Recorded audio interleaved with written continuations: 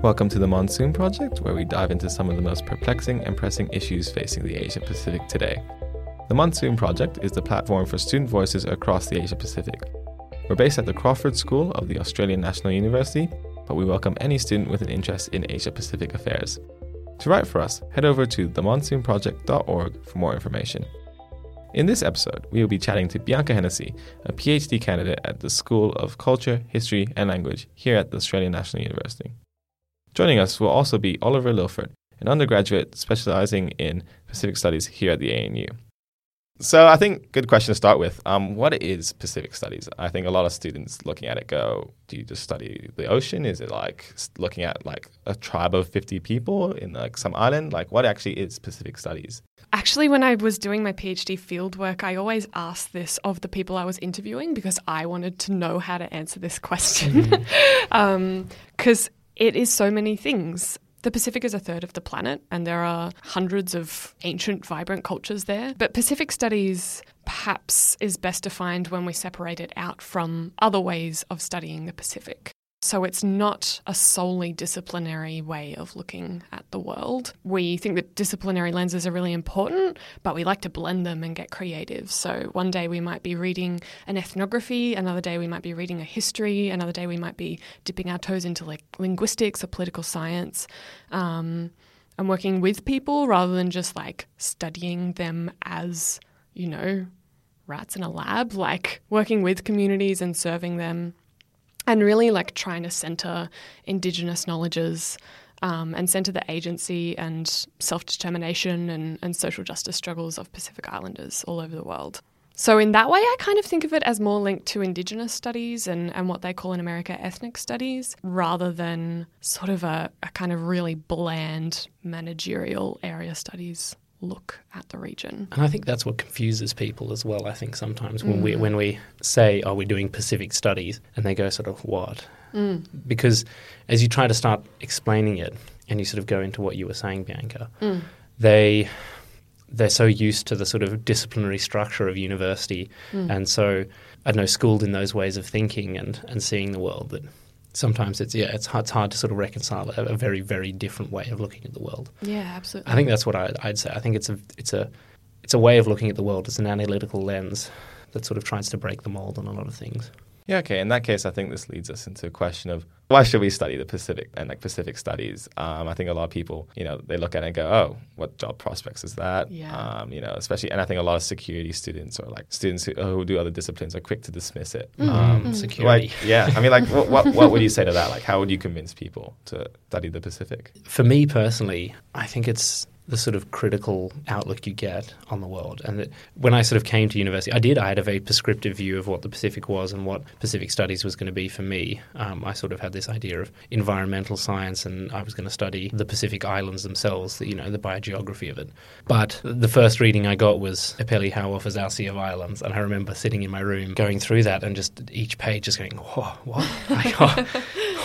And just having like that experience of your like worldview just flipped on its head was super, super exciting and sort of opened me up to this world of knowing that I hadn't encountered before, hadn't even imagined encountering before. And so the Pacific Studies, I think, is so critically important because it introduces you to these new ways of knowing and being and learning and belonging and understanding, I don't know, pedagogies and things like that from a very different perspective. And that it invariably is going to be useful and important for humanity, really. Yeah, for anyone's humanity is how to understand and empathize with another perspective and critically engage with that perspective as well. Yeah, that's absolutely how I would answer that question too. I mean, there are plenty of people who go into studying the Pacific because there are ways in which Australia is imbricated in the Pacific that involve large amounts of money and the Defence Force and our fear that like Melanesia is going to erupt and like seep into us or something like that. And like that's all well and good, but I think that what Pacific Studies can do for you is give you that much wider, richer, empathetic way of just coexisting with other people. And in terms of job prospects, like I think we need to think a bit more widely and more creatively about what that kind of critical empathy and sort of radically hopeful way of engaging with others might lead us to. Like they might be opportunities that we can't necessarily think through right now. That's what I hope anyway. Yeah. Yeah. And I think in the case you brought up with Melanesia, I think also Pacific Studies allows you, by nature of the fact that it sort of separates itself out of the disciplines, it sort of sits in the spaces between it. It allows you to see the things that are often between assumed like assumptions and things like that, the sort of hidden histories, the hidden stories that were often overlooked but are critically important to informing present-day events and things like that. So if you look at like colonialism in the Pacific especially, Pacific Studies really focuses on unearthing those sort of silenced histories and how they shape today and inform the assumptions that we carry with us today, and try to break down those assumptions importantly as well. Okay, that's a good point. I think earlier you mentioned how Pacific Studies help with the ways of knowing and broadening your perspective. Is there any good specific example you can mention about that? I think in particular scientific knowledge, I think that's probably been probably one of the biggest things for me, because I'm sort of deeply interested in the idea of environmental science, and that is intrinsically linked with place and how we conceptualize the environment. I think understanding that place can be more than just a physical location. So I moved from Zimbabwe when I was 5, and ever since I've sort of moved all across Australia. I've lived in various different places, and I've never really stayed in one place longer than 3 years. So I never really understood what place sort of meant. It was always just, let's move, let's move, let's move. And then you come across people that have sort of tracked a genealogy that stretches back 3,000 years to one island, and that's incredible. And that depth of connection to one area and having it, woven into everyday life is a really, really powerful way of looking at the world. And that then is intimately linked with the science of that place as well. So if you imagine that they've been conducting empirical observations of that place for 3,000 years, and we come along and tell them that it's ethnoscience, it's, just traditional knowledge, then that's really problematic. And so sort of learning that has probably been a key example for me. Okay, that's a good point. Is there anything you want to add, Bianca? In terms of ways of knowing, I've been trying to think through this in my own research, because I'm fascinated by the idea that there might be, well, there definitely are lots of different ways of knowing the world and existing in the world. But I crave like concrete examples of that, like I guess you do by asking that question. And I think that pedagogy in Pacific Studies is a really interesting way of looking at that. So, for example, if we're studying a bunch of cultures which for thousands of years didn't have a system of writing, but they did have systems of, remembering 50 generations of a genealogy, or understanding how to navigate the ocean over thousands of kilometres, there's deep knowledge there that's not communicated in ways that we necessarily immediately understand. And so, I'm really fascinated by how educators try to turn that into their classroom practice. So they might say, no, you've got to get out of your comfort zone, you've got to be creative, you've got to use your body, perhaps your emotions might be involved, and you might need to bring your whole self to your work in a much more holistic sense. And that is always a negotiation then between what we expect of a typical learning experience and what we see as acceptable learning outcomes, and what might be closer to a truly Pacific way of learning. And so I'm really interested in people who are trying new things in that space. And it's always just a process of trial and error and people just jumping on board. And just going back to something you said earlier, you said there's a lot of the interest in the Pacific is defense related. Is that necessarily a good thing for Pacific Studies? The Pacific Studies that I am writing about right now kind of sets itself apart from that community in some critical ways. It's a question for perhaps another person at another time as to whether that's good for the Pacific itself. I'm not really an expert in that area, but I think that if we talk about Australia's public sphere and how we regard the Pacific, I think it is really problematic that we see the Pacific either as a place of conflict or poverty or a tourism, a place we go to sit on a beach. Sort of very simplistic lenses that we apply to it. They're so reductive. Again, they erase a lot of the complexity around the reality of the Pacific Islands. Yeah, and it's so much richer and more fruitful and productive and respectful to look at people's lives as they are, not as they are in times of crisis. And I think, it assumes that we have nothing to learn from the Pacific. Yeah, whereas for sure. We really do. And what Bianca was mentioning just before in terms of, the way that knowledge was communicated through heritage art forms and things like that. There's so much we can learn from that, particularly in sort of how to lead a sustainable lifestyle, that holistic conception of of place, of spirit, of everything. And it can be so easily dismissed as sort of like arty-fart. But it's absolutely not. No, there's so much substance in these things that might be perhaps feminized or perhaps like dismissed as being fluffy. And it's like, no, there's so much knowledge there. There's so much like critical insight into how to live on this planet. Exactly, because it's different and it goes against those often unacknowledged and unrecognized assumptions that we hold. We dismiss it. Okay, that's a very good point about this sort of these assumptions we have about the Pacific. Is there anything specific you want to elaborate further on, just for our listeners? A Pacific example? Yeah, a Pacific example, yes.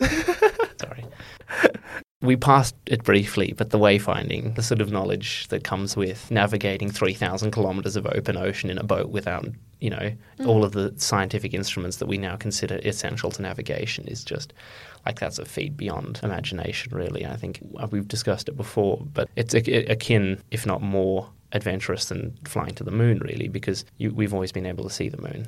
And for a period of time when the first Pacific settlers were sailing their boats across the ocean, there would be, 90 kilometres in which they could see neither the land they came from nor the land they were going to. And to find your way in that situation, to sort of read the context of one's environment so accurately as to find new islands really scattered in the most vast ocean in the entire world is quite a feat. Yeah, absolutely. And the example that Oliver's referencing there is an example that comes from oral history and archaeological evidence of the first settlement of Manus Island in Papua New Guinea. And I think that sort of brings it back to the present day, right? Like when Australians hear Manus, they don't think of 26,000 years of like this deep, intimate knowledge of the environment. They think of what Australia does and what Australia needs in that place. But we don't think of what we could learn from those places and the people who have lived there for thousands and thousands of years. I think the Pacific is often thought of as a canvas on which, or a theatre or something that which things happen, but they're not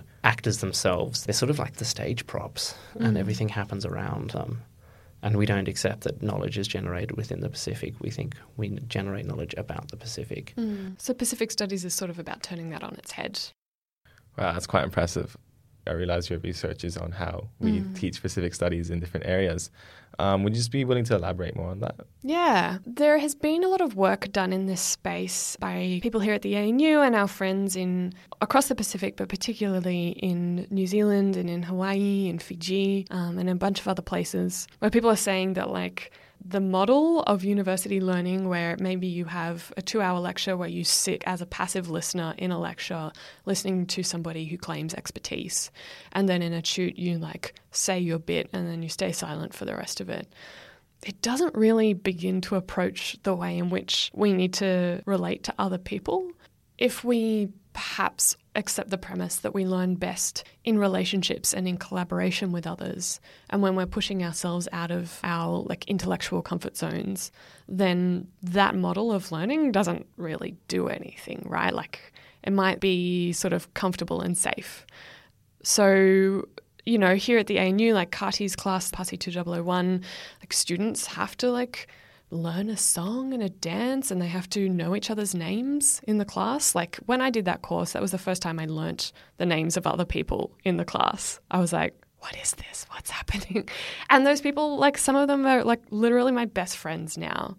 Or like, it might involve going to the islands and learning with people. It might involve talking to people who you're friends with who are part of the Pacific Islander diaspora and saying like, hey, like, I never thought about this, but like, what language do you speak at home? Like, what do you do at Christmas time? Like, things like that. There's a lot of talk of like learning through doing and learning through experiencing.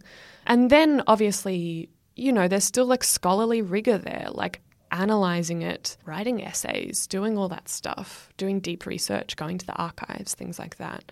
But thinking just like more holistically about what a learning experience looks like. And I think, a key, just touching up on that as well, not touching up, sorry, adding to that, is that like self-reflection as well is part of that holistic picture as well, that you have to analyse why you're doing this and where you're coming from and what assumptions that you might make. And that's a really difficult thing to do and requires a lot of sort of deep thinking and a constant reassessment, because you've got to know where you are to sort of understand what's going on around you. You've got to understand your position and read the context of your environment, whether that's academic or otherwise.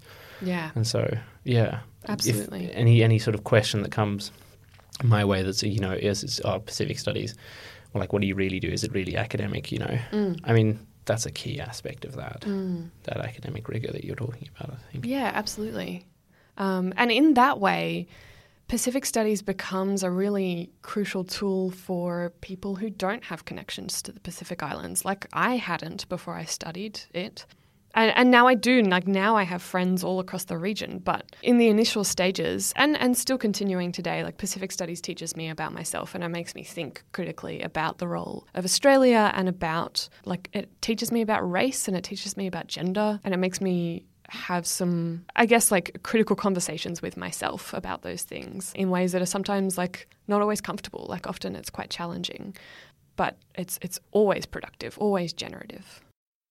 That's a really good perspective. Wow. So what is it that makes Pacific Studies at the ANU, I guess, unique in a way, like compared to other universities and other Pacific-based universities especially?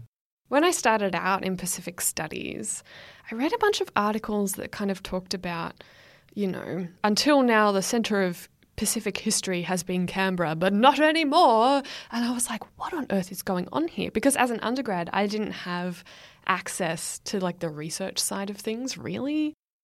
So ANU has been really, I guess, like it has had a critical mass of people who research the Pacific, particularly in history and anthropology. And there have been some big names that have come and gone in that. It has not always centred Pacific Islanders. It has not always, and definitely to this day, not employed enough Pacific Islanders. And I think that those are important things for us to try to confront, like what that means. I've just finished writing a paper that I'm hoping to present at a conference later this year that kind of talks about how we like collect things from the Pacific. We collect knowledges, we collect, things in coombs that we hang on the wall and we don't even like label. And we like build them up around us in order to demonstrate like a proximity with the region and an intimacy with the region. And an expertise as well. And an expertise, like an authority to talk on it. Exactly. Like a claim of mastery and expertise that I've always been really like suspicious of, because I certainly cannot imagine being an expert on anything, especially not a place that covers a third of the planet. Like, and what, Papua New Guinea alone has 800 languages. Yeah. Sure. Yeah. So I guess I've always been suspicious of the idea that we could ever be experts on anyone. And I think going back to ANU, like, I love the College of Asia and the Pacific. It's where I spent almost a third of my life. But I think that we have a real problem in the way that we expect undergrads, particularly like really motivated or talented undergrads, to be specifically like interested in a niche from day one. Like we don't really allow people the opportunity to like move around and maybe take a Pacific Studies course if they want to, or maybe like, take first semester Tok Pisin next year, like things like that.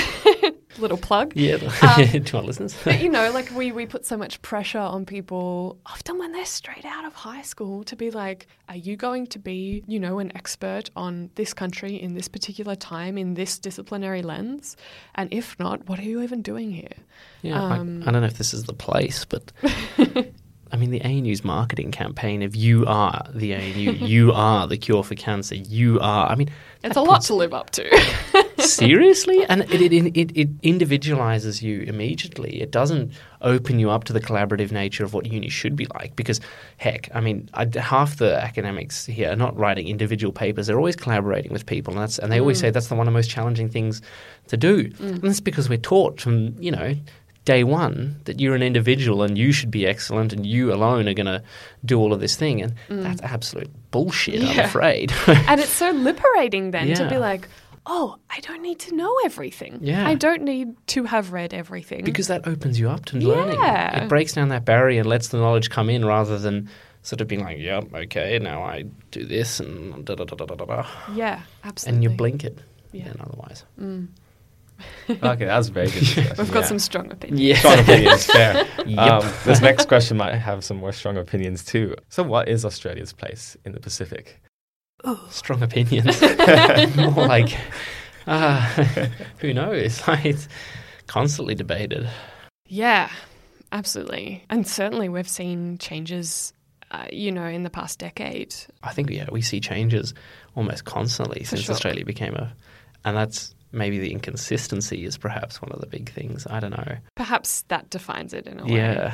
Whenever I go to a gathering of people who do kind of like more like development studies or policy studies stuff, like the focus is always this like really deep, I don't know, like collective freak out about like, it seems like the Pacific is no longer listening to everything Australia says. Like there is an assumption that we, as like the biggest country and one of the most developed countries in the region, that we get to tell other people what to do.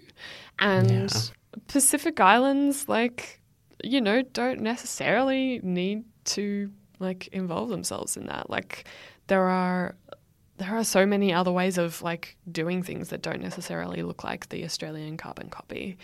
So that's one thing. The other thing is like that Australia has had a much deeper involvement in the Pacific than most Australians recognise. Like Papua New Guinea was a colony of Australia. We don't think about ourselves as colonisers. Well, like, my supervisor's research on phosphate, like the agricultural industries in Australia and New Zealand blossomed and are continually like productive because of the phosphate that we mined from Banaba and Nauru. Yeah. And left as wastelands and now populate with asylum seekers. It's absolutely. Complex and contested histories wherever you sort of look. For sure. And we think about aid and we think about flows of people and we think about remittances and there are all those things, but in terms of like how I think Australia should see itself in the Pacific is perhaps what I try to think about. I think that Australia should be more humble and say like there's a lot that we can learn from our neighbours. Like if you want to make it slightly easier, there's a lot we can learn from New Zealand, and we don't often think about that. There are so many insights into the ways that you can exist sustainably or like form a cohesive society or honour your ancestors or things like that like they have really awesome methods of doing that in the Pacific and we're like, oh, well, maybe another day. And it's like a condescending attitude and I would like to see that totally erased. Yeah. And more of a partnership in which you're sort of open to that idea of learning from other people. At least open. I mean, that's like, let's make that a start. Yeah. Instead of like dismissing it or tokenistically kind of saying, but in reality, you're not really doing anything at all. And I think it still stems from the idea that, our idea of development is still very much this kind of Western model of development, and that's the sort of pinnacle. It's this linear progression. You go from zero to hero, and suddenly you're in charge of ruling the world. And that's like totally problematic because big game of snakes and ladders. But like the final piece is like full capitalism. Yeah, it doesn't need to be the other way. Can you then elaborate more on that? Then this sort of Western model of development and why isn't it so applicable to the Pacific? Well, I think the biggest one has been the sort of economic rationales that have been sort of applied to the Pacific, of the neoliberal agenda that has sort of come up with these ideas that a cash economy is the only way to move forward, privatize everything, create economies of scale, resource mining, make use of, exploit your comparative advantage. God, that shits me off,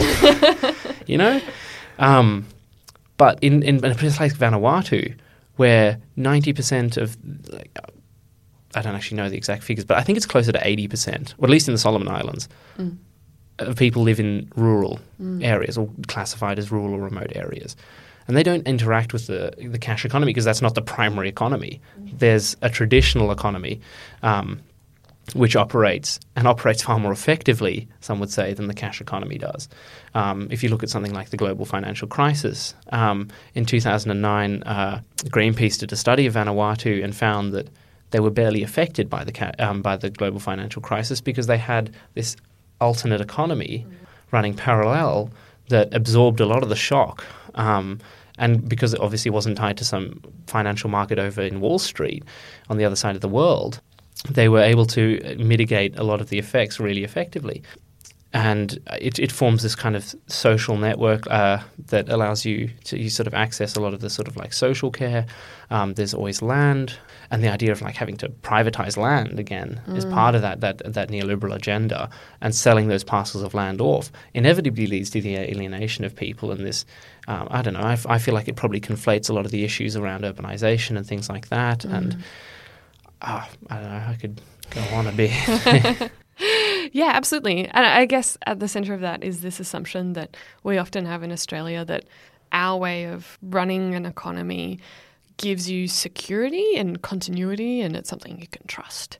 And I think that perhaps we need to think about the fact that security and continuity and like a trust in the system is perhaps more possible when you are when you have like a history like ours, where you have like heaps of resources to exploit, and like a sort of like favoured colonial history where you get to think of yourself as part of the West, and you know, like it takes a few other like variables in the mix.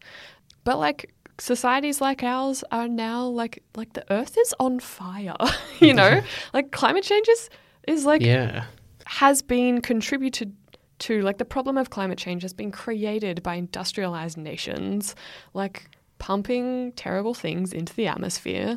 And now you see like, you know, bougie white people in urban Australia being like, what about community gardens? Why don't we grow our own food? And I am totally behind that, love a community garden, but it's nothing new. Like people have been doing that for like tens of thousands of years all over the world, and they're still doing it. And those people are having, you know, development experts tell them that that's not the best way to get prosperity and growth. Well, it is the best way perhaps to exist on the planet in a way that doesn't burn the planet to a crisp.